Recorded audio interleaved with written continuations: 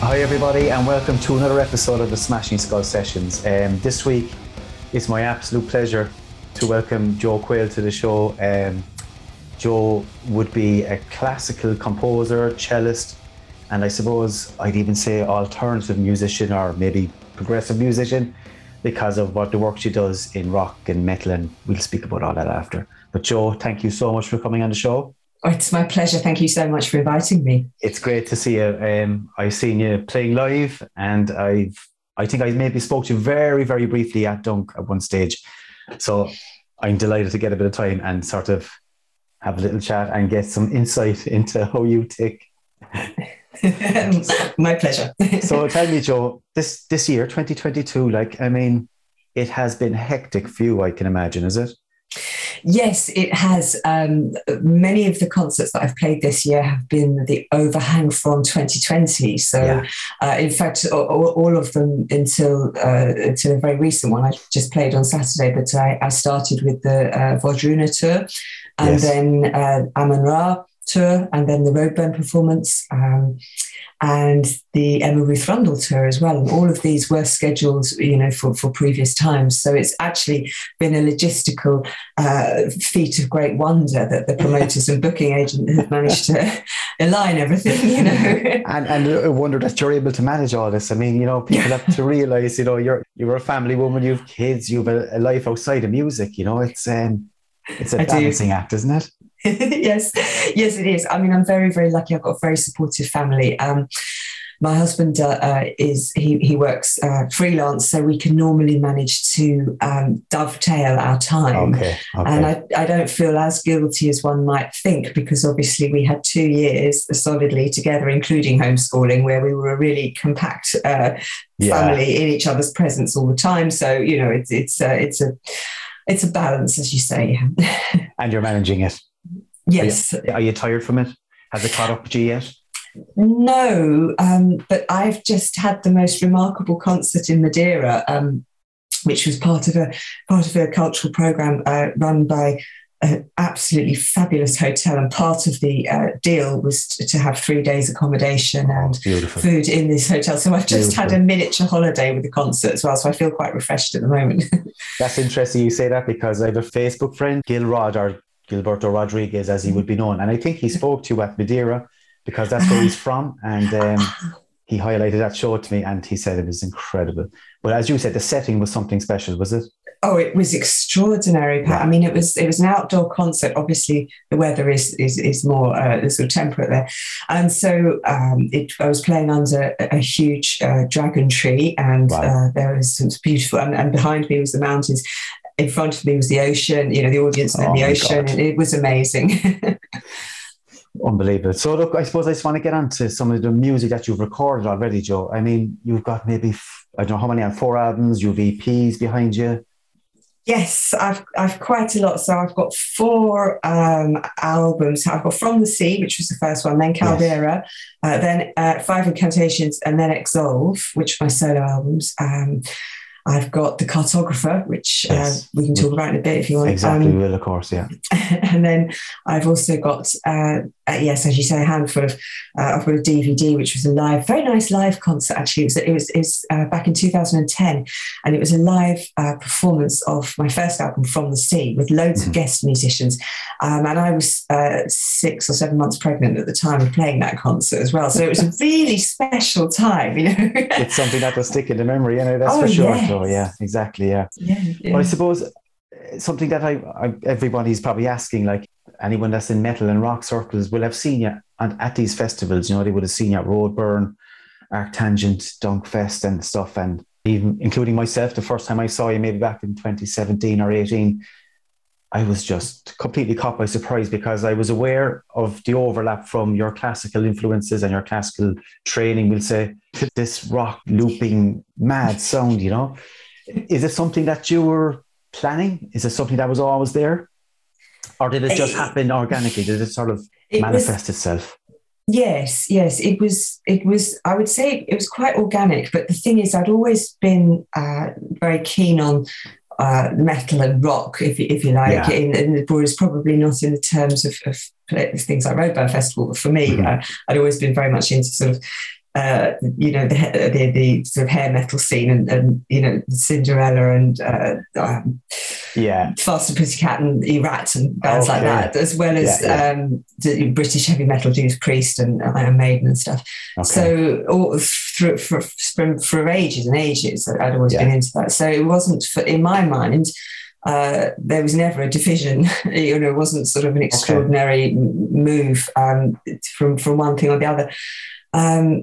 And I suppose the classical training was really, when I was a kid anyway, it was extraordinarily broad. So we were never limited to the dots on the page. And obviously, we were taught to read music, obviously, and and to view music from that point of having that sort of language or interpretation.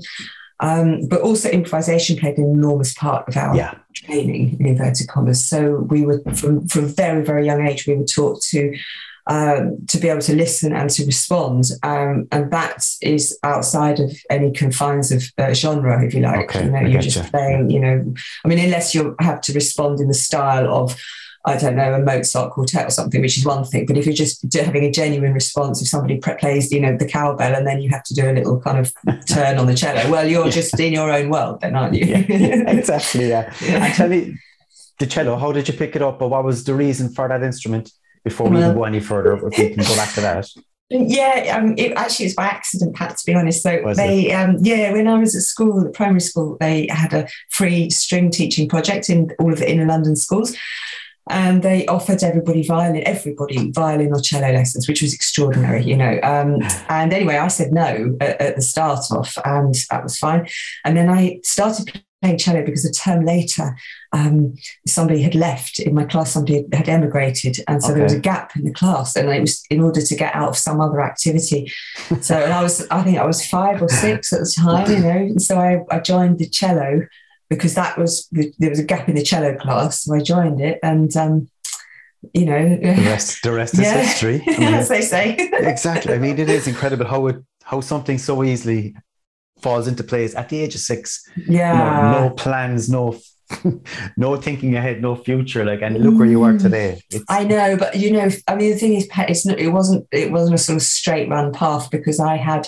I stopped playing for many years, quite a few years after my degree, because interestingly enough, interesting to me anyway, is I'd gone through the whole, if you like, classical education. I'd done my performance degree.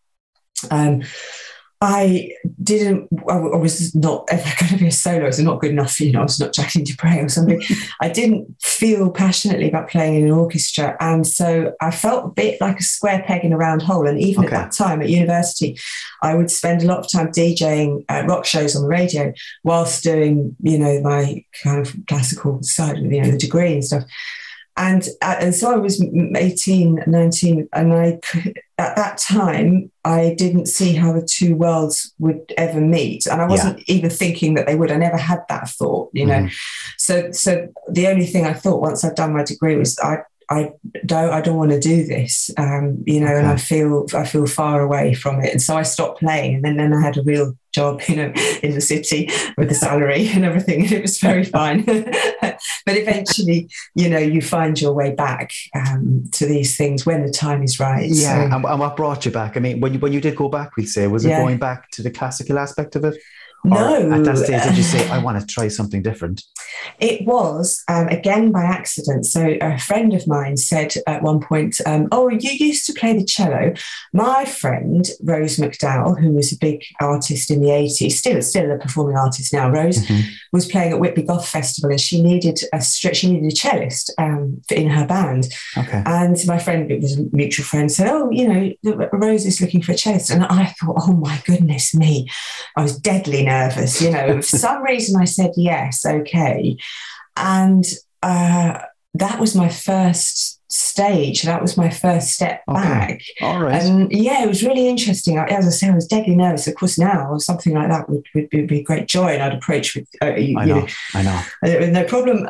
But then I thought, okay, after I'd done this concert, I thought, well, we can be friends again, me and my cello. So I found my teacher, who I had for many years, up until about 6 years ago. And he was a very inspiring man. And then when I kicked off again, it was still in the kind of classical route, but I'd had crucially this one experience of playing a gig, if you like, on the stage, without a music sounder, without any dots on the page, which never fazed me anyways. But I had this experience of this gig, and I think that was when the seed was planted, and I started to think, I like doing this. Yeah, there's something here. Take a lot. That's fantastic. I mean, again, it was sort of by chance again that you came back into it. Just by a friend's request almost. Exactly. And if he hadn't said anything, I doubt very much you and I would be sitting here talking today like this. That's mad. That's a mad thought anyway. It is it really is. Yeah. Thank God that man spoke to you. Thank God. He's a good man. He is. We have to thank him actually. Bring him on and thank the man himself. But obviously, how did that then open the door to you doing alternative styles of cello music? If that's even the right wording, but you know what I mean. That'll be fine. Yeah, I mean, it's funny because when I talk to my students, a lot of the time I work for a university. We do master's courses for composition and songwriting stuff. When I talk to them, I encourage them heartily to dispense with any form of genre or any preoccupation with genre, but things like experimental or alternative are fine because that covers a very big umbrella. Exactly, so I'll keep that. So, but again, it was Rose. I think the next concert I did for Rose was at Leipzig WGT, so we've got a Treffen Festival, and that was my first experience of a big festival with a crowd who were very kind of interested and enthusiastic about instruments outside of a normal kind of rock genre. So at the time, I mean, cello, their strings have always been quite popular, but anyway, they were very enthusiastic. And so when I started to think about writing my own music, and for a while I had a band, it was to Leipzig and to Thomas that I went first to see if I could play a concert, and because I'd had an inroad. So basically the goth scene welcomed me with very open arms. And again, I was not trying to be goth or metal or anything. It just naturally happened. Yeah, and the thing is, Pat, I wrote music without words. And so in the instrumental, that's automatically also welcomed by this people with this types of taste in music. All right. So it was slow, a slow and steady progress, like the Hermit. It was one foot in front of the other. Yeah, exactly. But there was not. Yeah, it was not rush. It was using the word organically again. It just sort of materialized into what it is today. That's right. I hate bringing up COVID because we're all sick to our back teeth talking about it, but I suppose it's been a big part of everybody's life. I mean, it's 2 years of an artist's life, so I'd be curious to wonder how you adapted to it, because some artists crumbled and literally fell off the scene and you never saw them again. Others embraced it and created online collaborations and did something outside the box. Where did you fit in within those 2 years? I had a bit of both, to be perfectly honest with you. I didn't. So the full impact of it, I didn't recognise until some months later. So in the opening couple of months, when it became clear that one thing after another was cancelled, that was from March onwards, then I realised sort of the enormity of it. And then I had this false hope that we'd all be all right in 6 months' time. And then I realised again that we wouldn't actually. So for me, what many people who were outside of the music industry, they said to me, well, it's wonderful, isn't it? Because now you've got this time and, you can pour your energies into writing and, express how you feel. I couldn't even pick up my cello for months, Pat. I mean, aside from homeschooling, which was, we actually got that down to a fine art second time round. But it was, for me, it was paralyzing. I felt disconnected. I also felt, it was a real eye-opener because I felt that some part of me I could no longer, didn't belong to me. I didn't know it. I didn't sort of own it anymore. This part that's used to the stage, and not from an egotistical point of view, but from a connection point of view of bringing music to people, speaking this way with people, that was gone and it was cut off and it was isolating. So what I did when I pulled myself together, which took quite a long time, I put out a call, if you like, on Facebook, And I said to people, I miss you very much. I can't write any music at the minute, but what I'd like to do is make a project with you. So I invited everybody to send me some sounds recorded on their mobile phones from their lockdown walks. And I thought that I would get, 10 or 20 submissions. I got 167 from across the world, literally everywhere. We were Australia, we were America, Canada, we were India, we were everywhere. They sent these little things to me, and I built this piece of music, and it's online. It's called the Parados Ken, and it's a piece of music that's built entirely, if you like, from sound design and from these. Wow. I used every single thing. Some people sent one note on a flute, or some people sent a piano piece that they permitted me to cut into. So everybody was in this piece, and it was a way to keep connected. And I did little updates on social media saying, okay, I'm listening to all your instruments today. Yeah. I'm listening to your percussions, and this is what we're doing. And how do you feel? And blah, blah, blah. And it was incredibly empowering, and actually it really built a really strong community, because we were all 168, if you include me. There we all were doing this together. They Creating were invested. Yes, exactly. That's it. It was, and that was the biggest kind of therapy and learning curve for me as well. I'm actually delighted I asked a COVID question now, because I wouldn't have known that. And again, I was saying, do I bring up COVID? Do I depress the life out of everybody? No, but that's a great story that came out of it, Yeah. 168 people getting together. Yeah. And again, it was refreshing for you, something different.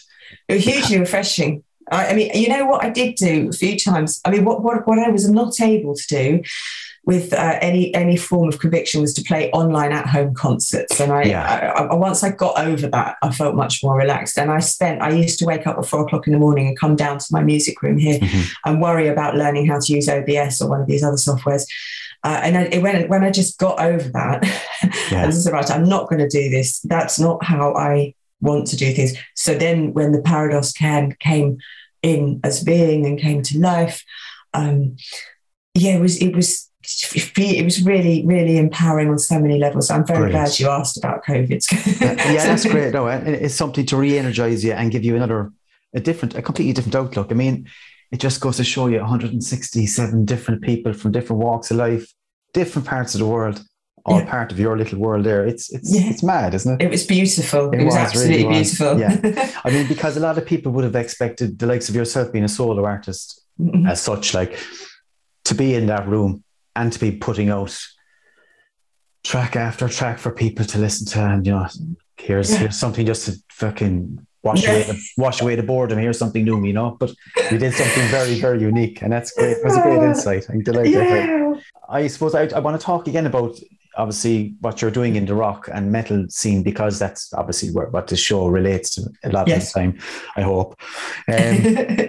Your looping techniques that you use, Joe, and it's probably like it's synonymous with your sound, that and your cello itself. The actual creation of the actual cello is a work of art, It's beautiful, isn't it? It really is. You might as well tell me who created that as we're here before we go any further. My cello was made for me about I want to say maybe 16 years ago, maybe a little around that time, by a guy called Dave Shepton up in Fort William, and he is Starfish Designs. That's the name of his company, and he makes now electric harps, Celtic harps. At the time, he was making violins, cellos, and double basses, viola as well. So it is it's a design. So it's not a unique design, but each one is handmade, and each one is measured to the same distances of my existing acoustic cello. He put some modifications into the fingerboard for me for some of the extended techniques that I do. He doesn't make them anymore. So there are only a handful of these cellos in the world. And when I used to travel a lot, which I will do again, to Australia, there was not one of his cellos on that side of the world at all. So it was very, so in a way, it's been a wonderfully useful marketing tool. I didn't intend that. When I was looking for an electric cello, I tried various of the big names, which we don't need to list here. Exactly, but there was something I felt uncomfortable with all of them. With my cello, the design is such that it is beautiful, and it feels, when I sit down to play it, it feels like a normal cello, but it has the top bouts and the bottom bouts, so the curvy bits on it, if you like. There's pieces of the structure are in place, so you still feel that. Obviously, you don't have the body of the instrument, so you don't have the resonance, but I still feel at one with that instrument, whereas some of the others that I tried felt like I was, they felt like I was playing from a distance, whereas with my cello, both my cellos, this one here as well, I feel there's a connection there. We are one. The bow is an extension of the arm, the fingerboard is an extension of the left hand, you know. I get you. So that's... Yeah, oh no, that makes perfect sense, yeah. I mean, if you can't feel your instrument and can't get on with your instrument, you're wasting your time. Yes. This looping technology that you use, when did that start, and when did you say to yourself, do you know, I want to try something a little different? Here's a pedal board I'm going to plug in, we'll try this sound, a slap here. Well, so for the looping side of it, when I'd got going again, we discussed earlier, so I got going again playing with bands. Eventually I got my electric cello because I wanted to save the life of my acoustic cello. I have an English Ferber cello. It's a very, very beautiful instrument. He's just over 200 years old now, so you don't really want to put that on a stage all the time. Plus, you have to battle with either a drum kit or some kind of monitoring, etc. Anyway, had an electric cello, and I joined in the course of my career a few bands, and one of the bands I played with years and years ago, actually my husband now was in that band, so that's how we first met several years ago, but we were friends for a long time. Anyway, drop the name of the band, Joy. You might it's Hush the Many. They were called Hush the Many. Really, it was a great experience being part of this band, and Ruben had a DL, a Line 6, the green Line 6 pedal, which had a looping capability of 14 seconds on it. Okay. And it had a small amount of multi-effects, so it had a reverb and it had a delay and things like that. He lent it to me, and I plugged my electric cello in, and that was the first moment that I experienced the possibilities of what you can do with looping. There was only one channel, it was only 14 seconds long, and you could remove what you've done, but other than that, you can do any modifications to it. Okay. But that was enough. And so when I teach, now I do teach looping in all sorts of ways. It's one of the things I say now to people. So now I use the RC600. Basically, I moved on to the Boss loop station. I've used Boss ever since, and now I'm one of Boss's artists. Yeah. So I represent them for looping, teaching looping, stuff like that. I use the RC600 now, which is their new flagship model, which is a 6-channel triple output stereo output loop station. But I say to people, let's start with the RC20. We've got 1 or 2 channels at the most, RC30, one or the other. And let's see what we can do with a really small thing here, because just because you've got 6 channels and they can work completely independently of one another doesn't mean they have to. But looping, looping is the concept of looping is not that unusual, especially not if you're looking at, say, serialism and music, with a classical music hat on, or you're dealing with motific repetition. Okay. So Steve Reich is a good example. Terry Riley, some of these modern composers, effectively what they're doing, this is a bit of a general sweep, but they're scoring out similarly to what I would do if I was using, for example, 2 loop channels where they just began to overlap one another. And so from a point of view of a general musical look at things, looping is a useful compositional tool. It's not just a means to performance. It's actually a way to structure composition. That's when it gets quite interesting. But it also, obviously, it's a very sensible way to facilitate a live performance if you're a soloist. Exactly. Yeah. And I suppose, like a lot of rock and metal bands, you see there's only 3 of them on stage, and you say, how is it possible that a band like this can put out that sound? But again, it's pedals, it's looping, it's everything else, to create this huge sound, and that's what it's what you're generating. But not even your looping techniques, you're also bringing in hand movements, like drumming, dare we say drumming? I spend a lot of time making, as we identify, I'm on my own. So I don't have 4 taiko drummers or a concert bass drum with me, much as sometimes I do, but generally speaking. So I want to generate percussive sounds. So this is another how I spend quite a lot of my time is sound modeling. I use the GT100 multi-effects pedal, which is not their latest. So Boss have now the GT1000, which is all singing, all dancing. For me to upgrade, if you like, to swap over to that pedal would probably be, I estimate, about 4 months' work just of sound design and programming, which there hasn't been that time available. Exactly. So I carry on. I'm very happy with the GT100, but I spend a lot of time, as I say, with percussion, sound modeling. So I will, if you look at the reason I use the multi-effects is because I want to sometimes rearrange the signal chain because I need it a particular way around for percussion that I'm using. So if I've got like a fake kind of 808 kick or something, those type of sort of synthy kick drum, usually several things happen before it gets to the preamp stage, which is kind of a bit unusual. The reverbs will often not be at the end of the signal chain. Weird things like that, or there'll be like a sub delay, which is operating only on half of the channel because I need it to carry, for example, I'm panning the whole kick left, so the sub's going somewhere else, so I can get it to sit on top of something on the right channel. Stuff like that. It's kind of a bit nerdy, but I love it. Well, you'd want to love it, I suppose. You're living it, like you're living it every day. This looping technique and everything you do, where do you get the inspiration for the sounds? Like, I know you mentioned there, we spoke that COVID moment when people were sending in random sounds, clips, instruments, you name it. Do you spend your days walking around hearing something going, oh, that's a bit ad hoc, that's a bit different.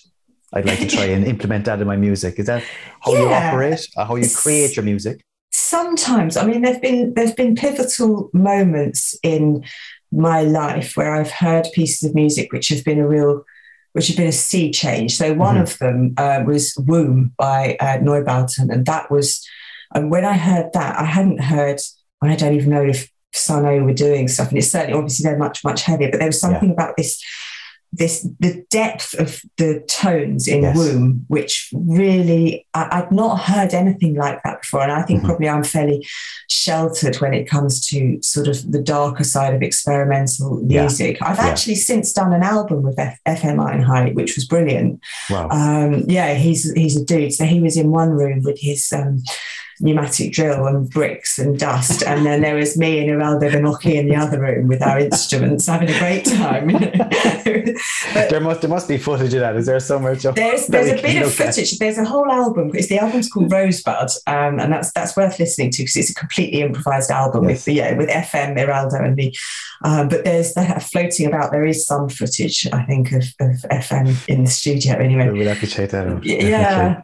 But I think there is, I mean, sound is what inspires me. Obviously hearing tracks now and then, or I think, for example, the opening of Janacek's Sinfonietta, there's some very strident brass. And I remember playing this when I was about 16 in the London School Symphony Orchestra. And it has this big brass fanfare. And then you have big timpani in the concert breaks. And that, at the time, that was heavier than anything I'd heard on the radio as it was at the time. And that stayed with me. And that's probably, even I would say now, why I gravitate to brass a lot and why I gravitate to these big percussions. I find them much heavier than a standard drum kit, unless your drum kit is composed like 2 kick drums and then loads and loads of floor toms. I'm happy with that. But I'm not really one for a snare, to be honest with you. So, you're not a snare fan, no? Not a snare fan. I mean, unless it's an 80s splashing snare, then. But, so I want to give people a taste of your music before we go any further, Joe. And it was a tough decision to make. I was saying, what will I play and what do people want to hear? I went with Mandrel Cantus. Yeah, yes. Good idea. I love it because I think it brings in all elements. Again, there's this quiet, there's these softer moments. There's a heavier moments where there's just you on your cello, and then you bring in your guest guitarist, Nick Sampson. Yeah, which again just brings it to another level once more. It's a really great tune. So guys, have a listen to this. This is Joe Quayle's track, Mandrel Cantus. See what you think.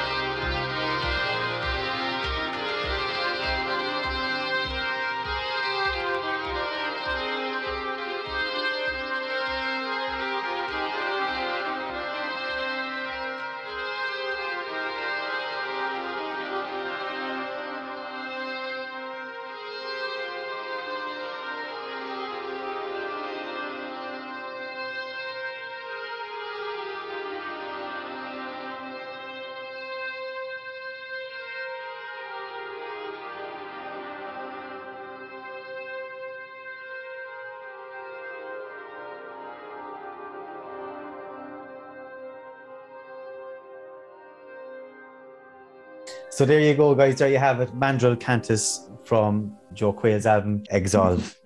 Super album. And again, as I said, look, I'm a fan of Joe, and every album is different. That's all I will say. Just you'll find something unique. You'll find something different. Just go check out our Bandcamp page and get lost. Go down the rabbit hole and get lost. It's amazing stuff. Joe, I want to maybe speak about some live shows and the whole live aspect and how you deal with it and how you get on with it. Like, sure. You have two very, very different worlds, you know. I mean, you have your classical world where you have an audience, I suppose, dare I say, very civilized, sitting down, watching your show. And then you go and turn up at Roadburn or somewhere and you have all these metalheads and these rockers, and all of a sudden they're not sitting down, they're standing, but they're in the same trance-like situation where they're staring and watching what you're doing. Like on stage, it's very minimalist with yourself. It's just you and your cello, you know. Yeah. Mm-hmm. Do you feel comfortable up there? Are you ever at a stage where you're, I'm struggling here? No. I'm thankful to say that. But I mean, when after COVID, the first stage back for me was the Royal Festival Hall in London, which was a massive stage. Yeah. And the only thing I felt, and that was Wardruna, so it was sold out, you know. And the only thing I felt there was, hello, welcome home, me. You know, I felt really happy to be back there. But the stage that I had the most curiosity about prior to playing it was at Hellfest, Temple Stage at Hellfest.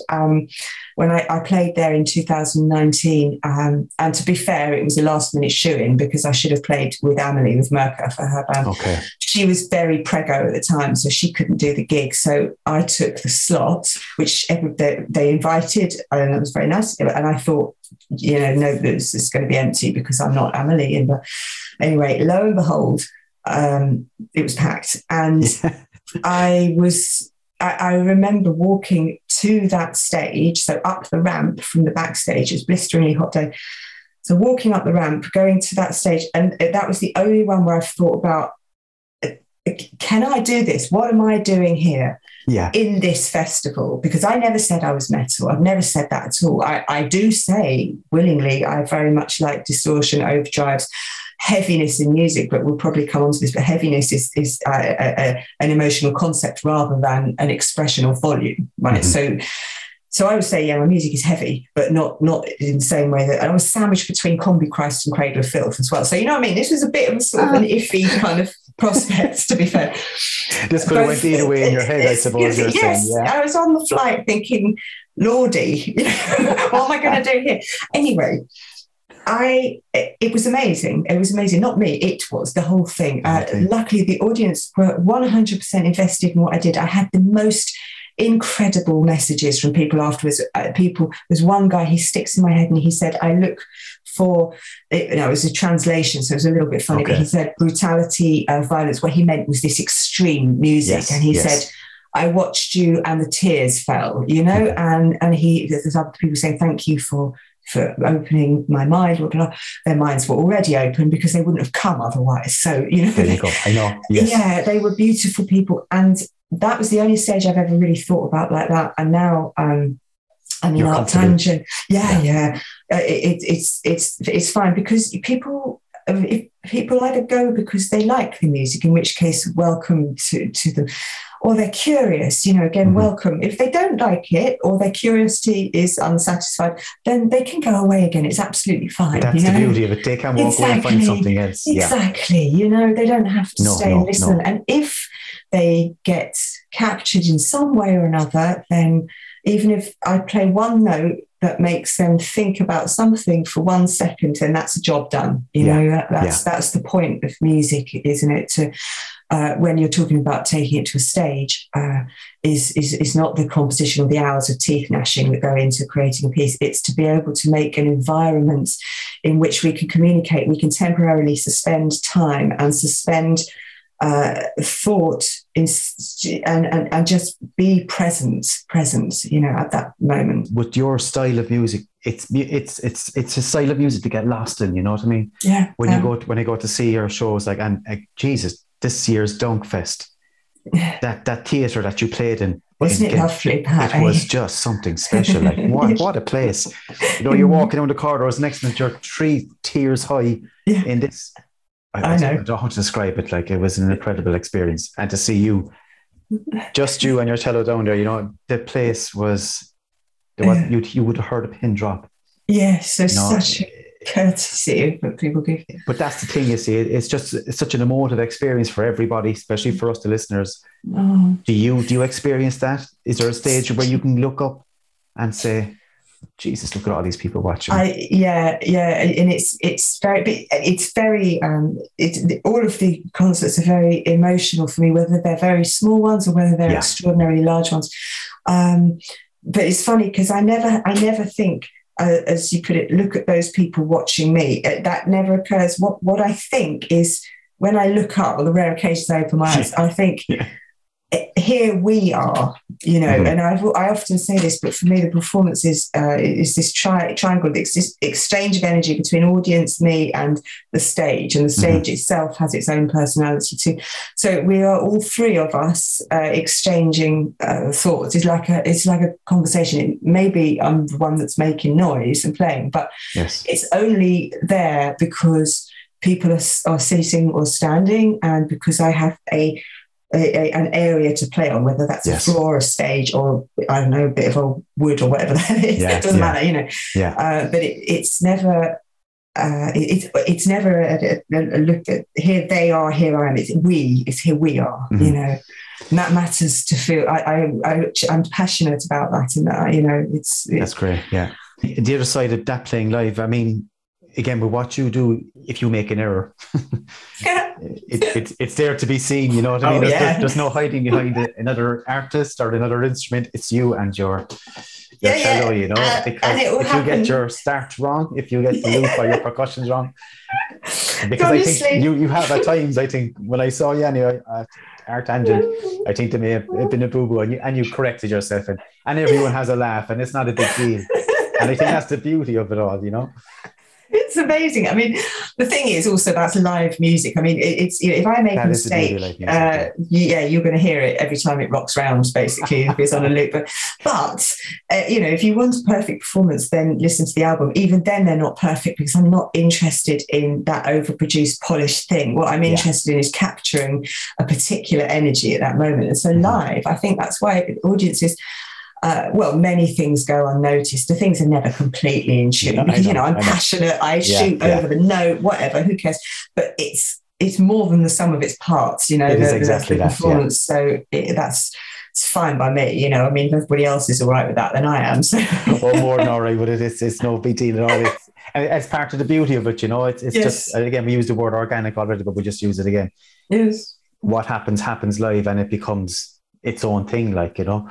Even going back, just briefly back to recording there, when you recorded your music, you're thinking about playing this live, aren't you? I mean, you don't record an album just to have it as a perfect album. You literally have to copy this and do it live. Five Incantations was the only album that was specifically written to be performed from start to finish live once the album was released. Or in fact, I've been performing tracks from it before that. The others, including Exolve, so with Exolve, there are 4 tracks on there, and 3 of them I play live now. So I play Cantus, as you just played. I play Rhea Pavan, and I play Forge live now as well. The one I cannot do live is Corsleen's Wheel, because I could do a version of it, but actually what's beautiful in that track is to be like the orchestration in terms of, you know, other tracks have dropped by the wayside. But yes, I mean, to answer your question, yes, I've got half an eye always on the live performance, but equally the live performance is going to be very different from the album version. It's going to be different every time I play it. I mean, I could play Gold for you every night for 10 nights, and each time it would be a factually different performance. So, and that's something which I've been playing for a long time. And that's part of the beauty of it all, really, isn't it? You know, you know, every show is different, every show is special, because as I said, I think I've seen you 3 times. Yeah. Not one show was the same, you know, whether it just be the environment you're in, the stage, the atmosphere, the people, it's always something there's always something new to take away from it. Yeah, from our point of view, you know. Oh, that's good. That's good, Pat. On the classical side of it then, playing in that environment is very different, obviously, than sitting up at a Roadburn or Hellfest. You still get as much joy out of that still? Yeah, I mean, to be honest, I rarely do it so much these days. I used to have a pianist I worked with a lot, so we would do recitals and we played Debussy or Beethoven, which is wonderful. Occasionally now I will play some unaccompanied Bach suites or something like that. Mm-hmm. I will use my normal cello for recording and for playing. Sometimes we throw quartets together or quintets. I'm still in touch with a lot of people I went to music school nice. with. Yeah, that's good to hear. Yeah. But again, it's funny enough. I mean, the guy who does my conducting, Gahurios, I was at uni with him, and so there's a lot of connections between the people that I studied like classical music with and the people who are now I'm bringing on these stages. He's part of my quartet, the Joe Quayle Quartet, so he plays violin in that capacity. And there we were, playing Lutoslawski Chain 2 and God knows what else at uni. And here we are then with Mono at Hellfest, whatever it advocates, So it's so the classical world. I don't see it. When I play my cello, when I play my electric cello, the reason I do it, or the reason I can do it, is because I spend almost an equal amount of time playing, Piatti caprices and studies, studies and lovely bits of music as well. Okay. But one feeds the other. So yeah. Okay. Then. No, that's interesting stuff. Now, I have so much I wanted to ask you about with regards to collaborations, guest appearances, because, as I said just off air there, we could spend a night alone talking about what you've achieved and what you've done in that aspect. And the bands, I mean, talk about a roll of honor, I mean. I have a few written down because I didn't want to forget, because they mean a lot to me, bands like My Dying Bride, Mono. Yeah. I mean, how do these bands get in contact with you, or how do you contact these bands with regards to you playing on their albums? Well, so how does it work? So normally what would happen, I think what's happened most of the time is that the band have approached me. So My Dying Bride, I don't know whether they knew me or not, but one of their producers, Mark Minot, did know me. Mm-hmm. And so I went to record for them, and him. I went up and just did a session for them, and that's when we met, and we got on very, very well, very well indeed, and it was a pleasure. Mirka again, I mean, that was through Hayden, through my booking agent, so I supported her, but we got on very, very quickly, and she needed me to play live on a track for her that evening that I had not heard, and that is something that I kind of specialize in doing a bit. And I think because I was able to do that for her, she was like, right, we can work quickly together, which we can. And so we did. And so then I did all of the cello for the folk song album.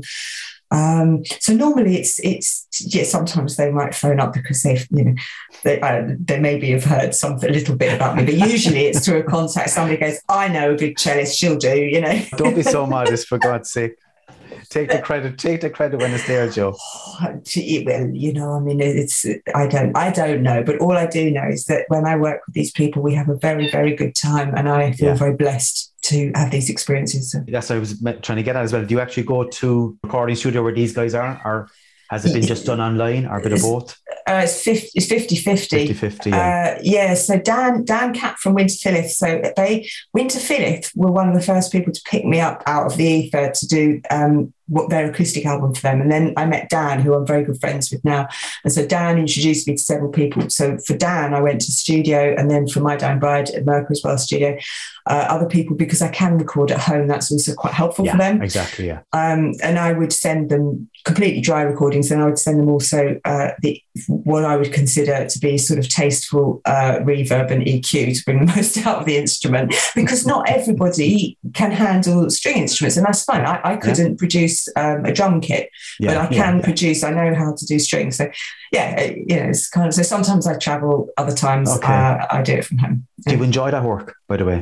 Yeah, I love it. Yeah, absolutely love it. Do you enjoy listening to yourself back on these albums? Would you actually go about listening to an album Yeah. To hear your input? Not to hear my input, but to hear how the whole thing hangs together. Okay. Yeah. So when I got the At the Gates live album, that was amazing to hear that one. That was really cool. I'd love to do something with them sometime, just, like in a studio version. But I think they've got string players that are a little bit nearer to home for them. Yeah. But I never ever listen to my own albums except for test pressings. But other than that, I don't listen to my own work. So when I do listen to the albums I've guest on, that gives me great joy, because I'm just a spoke in the wheel there, Would you not listen to one of your own albums? No, I don't think so. I mean, I might listen. Well, it's funny. I mean, I listened to Five Incantations a couple of times. But one reason was because at one point I was orchestrating the Breathing Hand out for a choir in two choirs, one in Australia and one in Poland. So I had to listen to that a lot. And then I listened to Stag because I couldn't believe that I recorded it at such a slow tempo, And I was like, am I serious about that, or is it on the wrong speed? And it was really slow. But otherwise, no, not really. Not because I'm not proud of them, but because I've said that, and I'm going to. Do you know what I mean? Musically, I've said that. That's a statement I've made. Okay. That's a photograph I took, and now I'm going to take another photograph, possibly of the same landscape, but at a different time of year, if you like. I.e., I'm going to revisit Stag, and it's 30 BPM faster, or I'm going to change slightly something in gold, or But I maybe will. I'm very proud of the albums and of where they are, but I don't need to be inside there. I need to be moving that way instead. This is me. I'm waving my arms around here. No, that's an interesting interpretation of it. Yeah, I get what you're getting at. Yeah. It is in essence a picture. It is something that has been done, has been taken. Yes, it's there if you want to look at it or if you want to listen to it. Yes. I suppose your mind is always thinking ahead. We all do. It's human nature, isn't it? Do you know? I think let's go with the whole picture thing, because it's like taking a picture of a landscape that you know very well. So you've got that photo, but equally you could go and then look at that landscape with your own eyes in the flesh.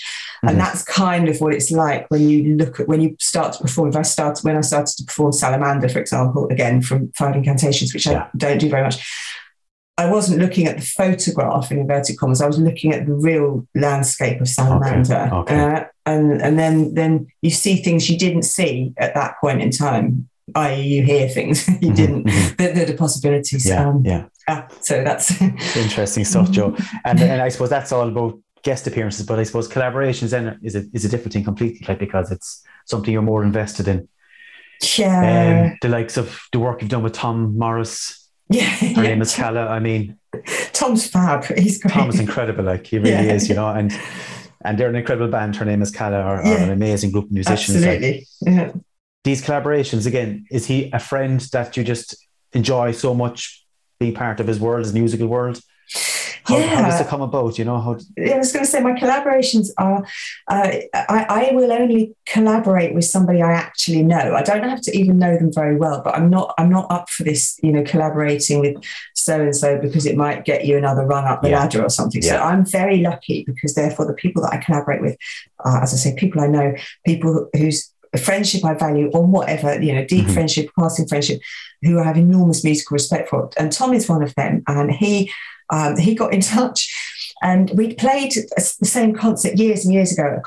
Shared a stage in Kilburn, and the venue isn't even there. And I had in my infancy as a soloist, I'd supported Her Name Is Calla on an album, so we had crossed paths. Yeah. We'd always sort of stayed in touch a bit, and we should do something. And the years pass, and the children are born. Of course, life goes on. Yeah. Life goes on, and then he rang up and he said, "Bud, what does he call people?"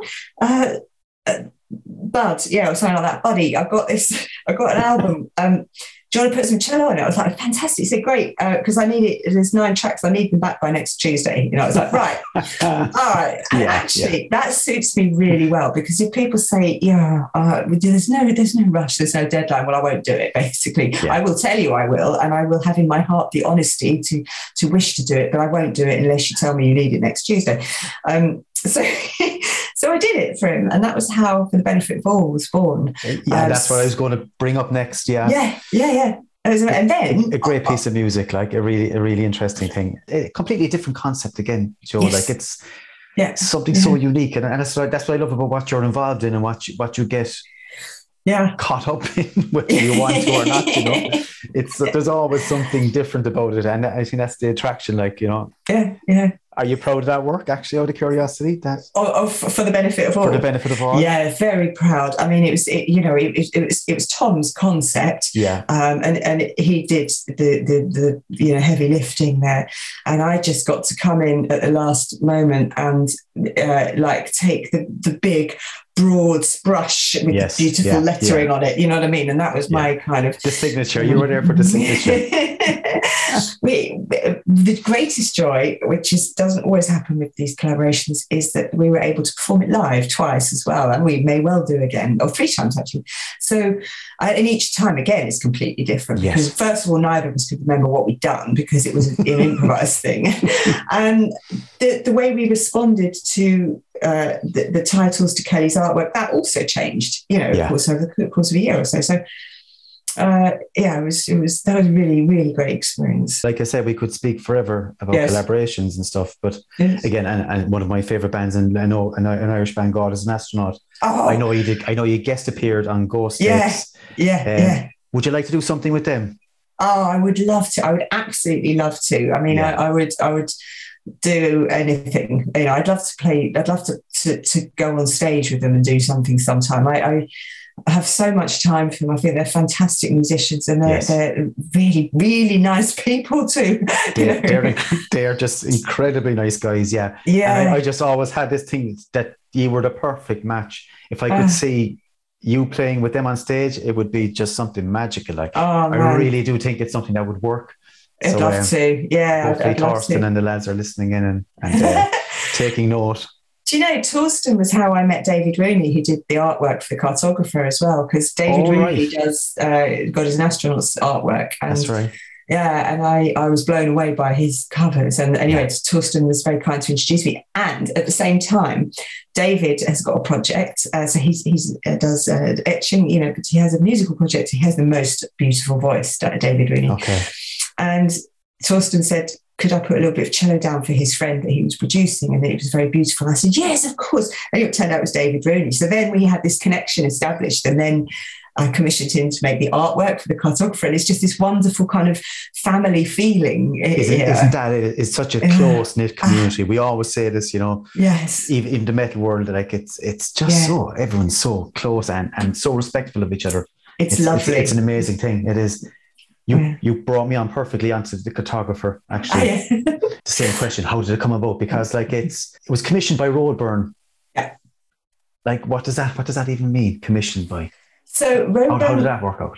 They have a funding body which allows them to commission new music, which is very, very important culturally, of huge significance, obviously, and it's something that is quite rare to come across. Anyway, they bestowed the honour literally to me. That is how it felt, like getting a knighthood or something, of being their commissioned composer. And I had a meeting at breakfast at the Roadburn, which would have been Roadburn 2019. Mm-hmm. I'd just done Mono and At the Gates, and I think I'd done Amelie that year as well. So I'd had a lot of concerts there, all session. Anyway, Walter said,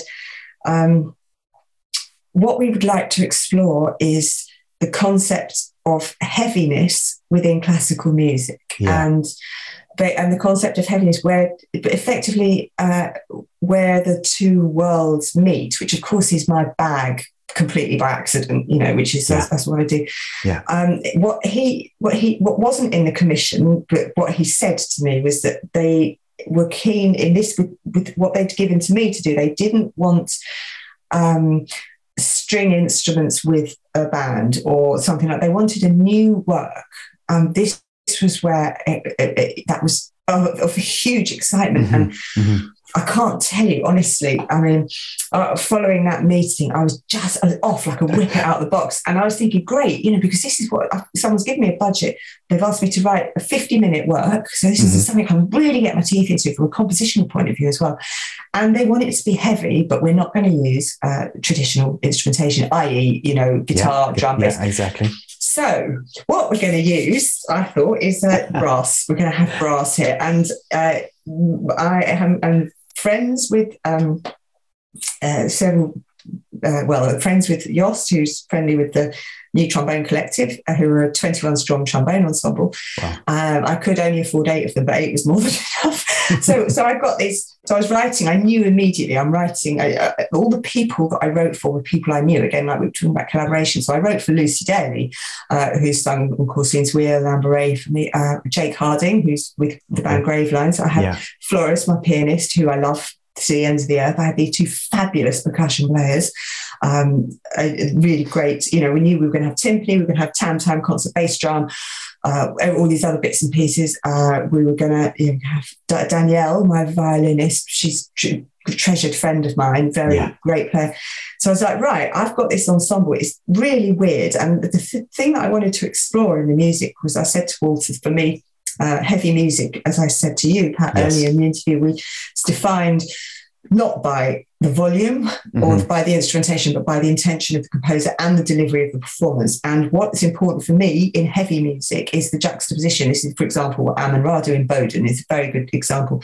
So you have something which is very tense, almost like a coiled spring of this, in their case, percussion, before it explodes out into these enormous heavy chords. Now, with the Cartographer, I knew that I wanted to open the whole thing after a bit of preamble. I wanted to open it with Danielle, so a solo violin accompanied by 8 trombone players, which is as much juxtaposition as I could get into that whole thing, and it works. Now, it works because we had Raymond Tabak on front of house, who's brilliant, but it also works because the way I wrote left space between Danielle's, if you like, this filigree lace of the violin and then the battering ram of the bones. And if you write in such a way, you can have this push and pull effect. And then when you chorus, it's orchestration, thinking about, well, if I've got everybody going, hell for leather, how am I going to use Danielle, for example, and Lucy with the high flute voice, where will they sit? So what role do they occupy? And so my scores have things in, like Danielle, it said, you are the bird here, you are the cormorant, and so you must fly. And Lucy's direction at the end of the second movement is you are starlight becoming the priestess. Now, these are people I work with a lot, so they know what I want. There's no point me putting a load of ledger lines on a score. They know what I want. And everybody else has got the dots on the page. Anyway, it was wonderful, Pat. It was just such an amazing experience to write this commission, and huge, to compose it, to be, to have free rein and just let your mind take over. It's a unique experience. I'm forever thankful beyond what I have words for to Walter and Becky, and for their complete faith. The fact that they basically invested. It was kind of like, right, that's what we can give you. You're going to perform this. We're going to give you all the help in the world with your stage, with your lights. I had brilliant lighting design from David Howard here in the UK as well. I had absolute dream team. I had Perfect Lex was doing the score reading, so he was able to, for the live performance, because we had very little rehearsal, he was able to take the score, and then he could cue the lighting guys when there was a change of scene, because he was reading as we were going. He can cue BPM changes for Raymond. This incredible team of people. And for the performance, we actually had a different trombone section as well. We had crossbones trombones because obviously in a 2-year hiatus, other people weren't available. But, we had this, and just the fact that Walter had effectively said, do what you like. We trust you, and the crowd were amazing, Pat. I mean, it was the most humbling experience. We had no we didn't know what people would think. I've never, to be fair, never really cared that much about what people thought, but the fact is that this was something commissioned by Roadburn, so I wanted it to be a success because I wanted Roadburn to have success from this, not me personally. And so I was deadly worried that people would think it was a load of rubbish and that would reflect on Roadburn, but that hasn't luckily been the case. Definitely not the case, Joe. No. But you do think, you think of these things because I wrote this and I believe in it, but it's for Roadburn. And what if it's... You've always a fear, will people not get it? Will people I know. not understand it, I know. But they have, and I suppose it just shows you irrespective of genre or style of music, whether it be classical, rock, metal, if the music is right, it'll make sense, it'll all come together, and I think you just do yourself such an injustice. Like, you're so humble in what you've achieved, and what you do. You've thanked so many people in the last 10 minutes, and you've recognized all these musicians. Don't ever forget yourself. I mean, you created this thing. It's fantastic. It really is. Bless you, but that's not how I operate. But thank you for saying that. I think you need to hear it on occasion, Joe. I think you really do. I'm actually a little bit conscious of time because I know you've got a class at 8:30, don't you? Yes, thank you. Yeah. So, before I get on to my 3 session questions, which we'll have a bit of fun about, have you tours coming? I know you hit the Emerald Isle recently with Wardruna. Yeah, God, yeah. I can't wait to come back. I was with Emma as well in Belfast and Dublin. Exactly, I'm with Emma again in November, although, I am with her, but it's not been formally announced, but it's okay to tell you that. So that's okay. I've got a couple of in and outs, but other than that, things are quite peaceful. What I'm hoping for is my own headline, my first headline tour, in the spring of next year. So, if it's possible, then that's what we'll do. But if I don't know, I mean, I don't know, because I'm always the support actor, and that's kind of a pretty safe place to be. You can get comfortable in that position. I suppose, can't you? You can. You're right. Yeah. So I don't know. But we'll see. I think you're well and truly able to stand out and take the next step and be the headline for sure. Thank you. Let's get on to those 3 questions before I let you go, Joe. Yeah. No, I know you had very little time to think about them, but sure, we just try with it. Yeah. So if you could go into a recording studio, Joe, and record a cover version, right? It doesn't matter what genre or style. Is there any track that you would love to put your stamp on? That I would love to cover? Probably, but I'm trying to think what it would be. Oh, I'll tell you what, I'd have quite a bit of fun doing. Sarah